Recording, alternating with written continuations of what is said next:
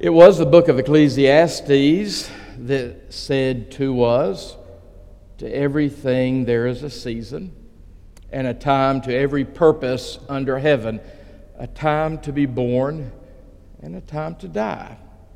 And that time is going to come to each one of us.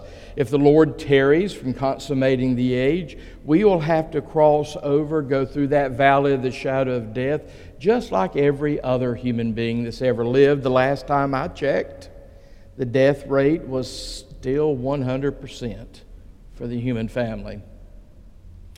So there does come a time to die. And we need to live our life preparing for that time. In our text this morning, the text from the book of Deuteronomy, we encounter a powerful text. It's the text about the death of Moses. Rashi was a famous rabbi of the Middle Ages, and Rashi wrote saying that Moses wrote the book of Deuteronomy up to what we call chapter 34. And then at chapter 34, Joshua became the author of the book of Deuteronomy. Chapter 34 records the death of the great man Moses. The time had come for Moses to die, and you see how Moses goes up atop Mount Nebo. That's one of the highest mountains in the Pisgah Range. Today we find that mountain in what we call the land of Jordan. It's on the east side of the Jordan River. Several years ago, Tammy and I had the gift of being atop Mount Nebo, and it is amazing how far you can see across the Promised Land, the Holy Land, standing atop Mount Nebo. God allowed Moses to go up there, and God showed Moses the land of promise to which his people were traveling. There atop Mount Nebo, Moses looked northward to the city of Dan. Moses looked westward to what the text calls the Western Sea. That's the Mediterranean Sea for us. Moses looked southward all the way through the Negev. He saw the city of Zor. And you heard in the text that even though Moses was 120 years old, the text said that his eyes were still very, very strong.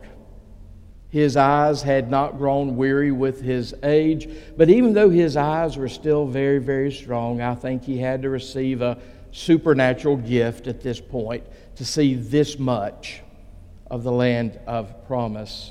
So it was a great gift that God gave Moses on this day atop Mount Nebo. And then after God showed him the totality of this land, God renewed the promise that God had made to the patriarchs and to Moses. God said to Moses, "This is the land which I swore to Abraham, to Isaac, and to Jacob, saying, I will give it to your descendants." So after the covenant promise was renewed to Moses from God, God went on to speak some rather sobering words to Moses. God went on to say, "I have let you see it with your eyes, but you shall not cross over there." And then in the text, something that is rather beautiful happens. The text says that Moses died and God buried Moses. Now I know in the English translation in front of me in verse 6 it says, "He was buried," but the Hebrew is even clearer. God, buried Moses.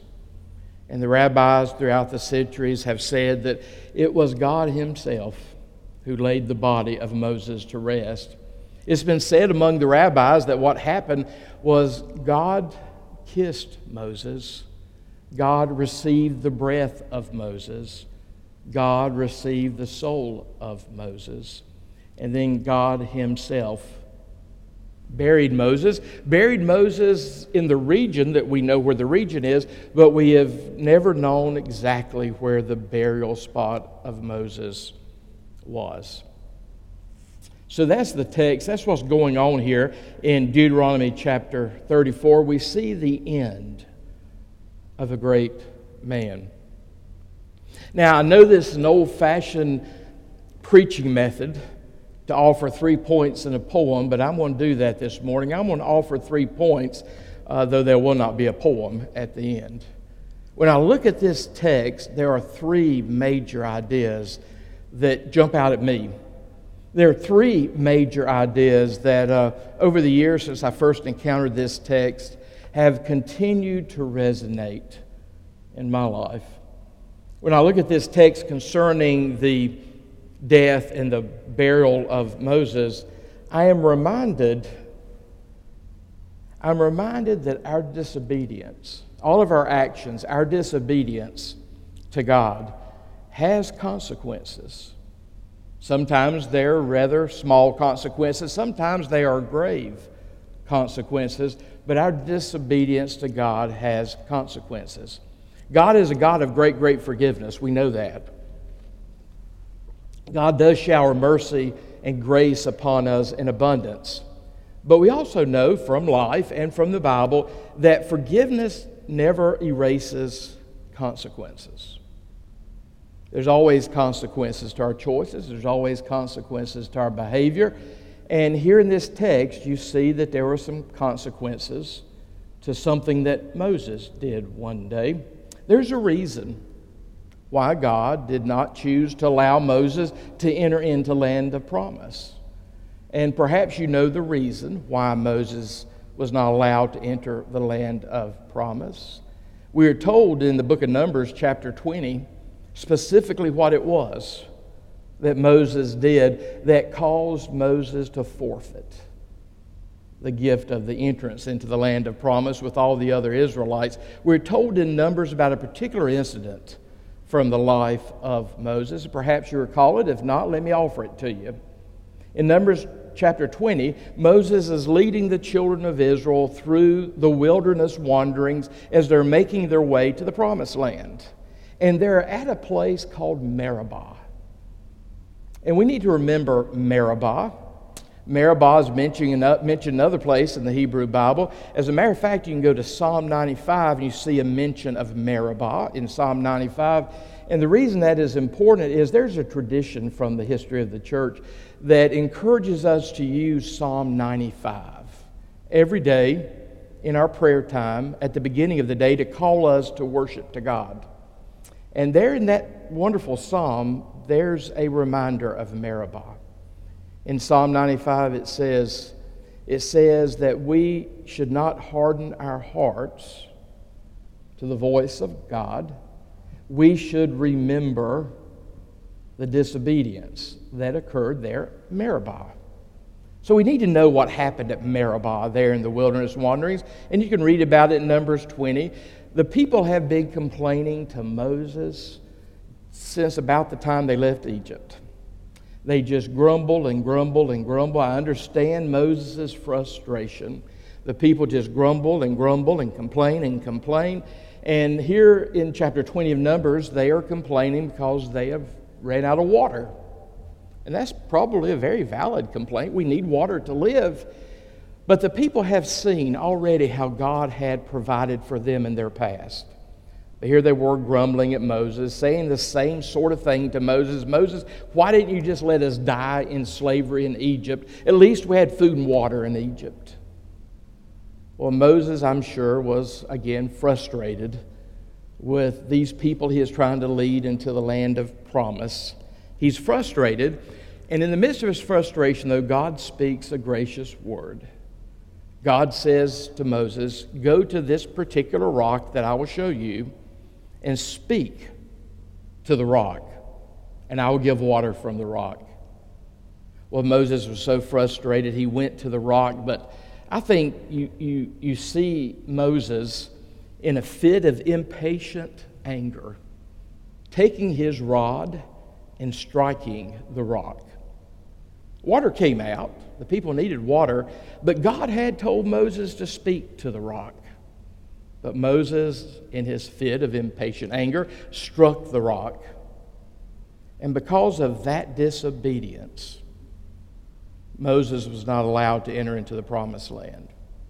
Now, you may think that's a rather insignificant act of disobedience. Maybe you think God overreacted to Moses. But I think God wants to make sure we understand that any time we get a clear word from God about something we should do, whether it's the clear word of God's Scripture, or a clear word that comes to us through prayer, or a clear word that comes to us through spiritual counsel from other people in our lives, when we get that clear word from God, we need to obey. We need to obey. We need to be those kind of people who say yes to God before we even know what it is that God wants us to do. We live in a posture of yes to God. We live in a posture of obedience. But there was Moses. He had a fit of impatient anger, and it cost him entering into the land of promise. You know, I've run across some people in my life that seem to almost appreciate their hot tempers. I think sometimes they do that. They won't admit it to me, but sometimes they do that because they know that it's that hot temper that keeps other people from running over them. We need to beware of our hot tempers. We need to beware of those fits of anger that we have in our lives. Sometimes those fits of anger can cost us so much more than we're ever willing to spend to have that fit of anger. It certainly did Moses there in Numbers chapter 20. I know from my own life, sometimes when I get angry with someone or frustrated with someone, I just have a practice. I never respond to that person until I've calmed down. Now, it may take a week, but I don't respond to that person until I've calmed down, because I want to be in control of myself when I do it. I want to make sure my head is controlling my heart. You know, our head should always control our heart. We appreciate our heart. We appreciate our emotions. But the way we have been structured is our head should always control our heart. Poor Moses forfeited entrance into the land of promise for this simple act of disobeying a direct word from God that's recorded for us in Numbers chapter 20. God is so good to us in so many ways. God continues to pour grace upon grace into our lives. God forgives and forgives and forgives. But we need to never think of God being what Dietrich Bonhoeffer, that great Lutheran pastor who died in a concentration camp in Nazi Germany, we should never think of God's grace as cheap grace. Grace is not just God letting us off the hook. Grace is God's gift of Himself to us that does bring forgiveness, but brings transformation. It brings transformation into our lives because God doesn't just want to let us off the hook. That's not what pardon and forgiveness is all about. God doesn't just want to let us off the hook. God wants to change us. God wants to help us become more like Jesus Christ. We need to be careful about our fits of impatient anger, and we need to be very careful to obey all that God tells us to obey. We should have a heart that says yes to God before we even know what the assignment is. Forgiveness doesn't erase the consequences of our behaviors. God offers forgiveness, but there still may very well be consequences to our behavior. We see that here in the life of Moses and in the death of Moses. Number two, when I look at this text, is this. This text reminds me that as human beings, we need to be aware, be very aware, beware of putting too much confidence in other human beings. We need to be careful about how we reverence other human beings. We know that we don't want to ever slip over the line between reverence to worship, but even though we don't want to slip over that line, sometimes our reverence for other human beings can get us in trouble. Human nature being what it is means simply that every human being in our life will disappoint us at some point. Every human being in our life has the potential of betraying us at some point in our life. Every human being in our life is a frail human being. As the Psalms say, is a child of dust. We're but mortal. So we need to be very careful of investing too much esteem in other human beings. I always tell couples in pre-marriage counseling that they need to never expect a perfection out of their spouse that belongs only to God. We need to never expect a perfection out of our spouse, out of our children, out of our friends, out of our pastor, out of our church that belongs only to God. Sometimes we have such unrealistic expectations about those other human beings in our life. I think the reason, and I think it's implied in the text, I think the reason that Moses himself was buried by God was that God wanted to make sure that no one ever knew where Moses was buried. In the list of all the heroes of the Old Testament, the greatest one, David is a close second, but the greatest one is Moses. God knew how we are. If the Israelites knew where Moses was buried, there would be a shrine there, and there would be people going there, and they may make way too much out of Moses. They may almost worship Moses. And I think God wanted to prevent that. Moses was one of the greatest people that we know about in the Hebrew Bible, but he still was human. He still had his flaws. We saw one of those flaws illustrated in Numbers chapter 20. So God is saying to us, be very, very careful about worshiping, even reverencing other human beings too much. You know, I get really tired of people talking about all the hypocrites in the church. And I always say, yeah, you're right, but we got room for another hypocrite. Won't you come join us? Human nature, being what it is hypocritical. I hope that all of us have standards beyond our living.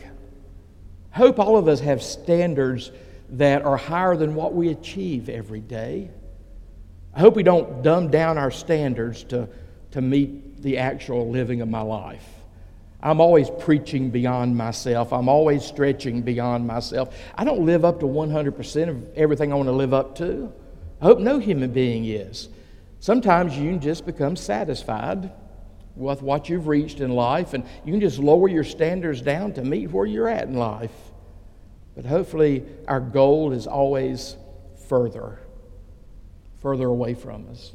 So in a sense, none of us completely live up to what we profess we want to be. We're all works in progress.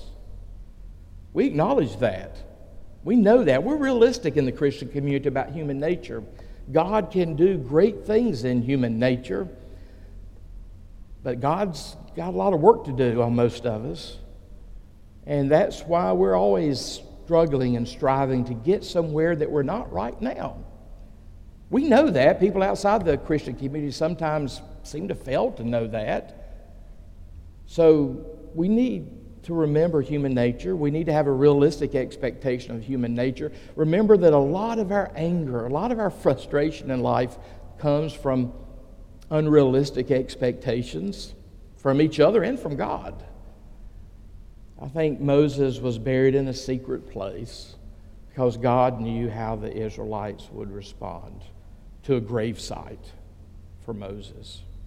Thirdly, this text reminds me that, and this may be the overwhelming theme of this text, reminds me that we should strive to live in such a way that we leave a remarkable legacy behind us. We will all leave a legacy.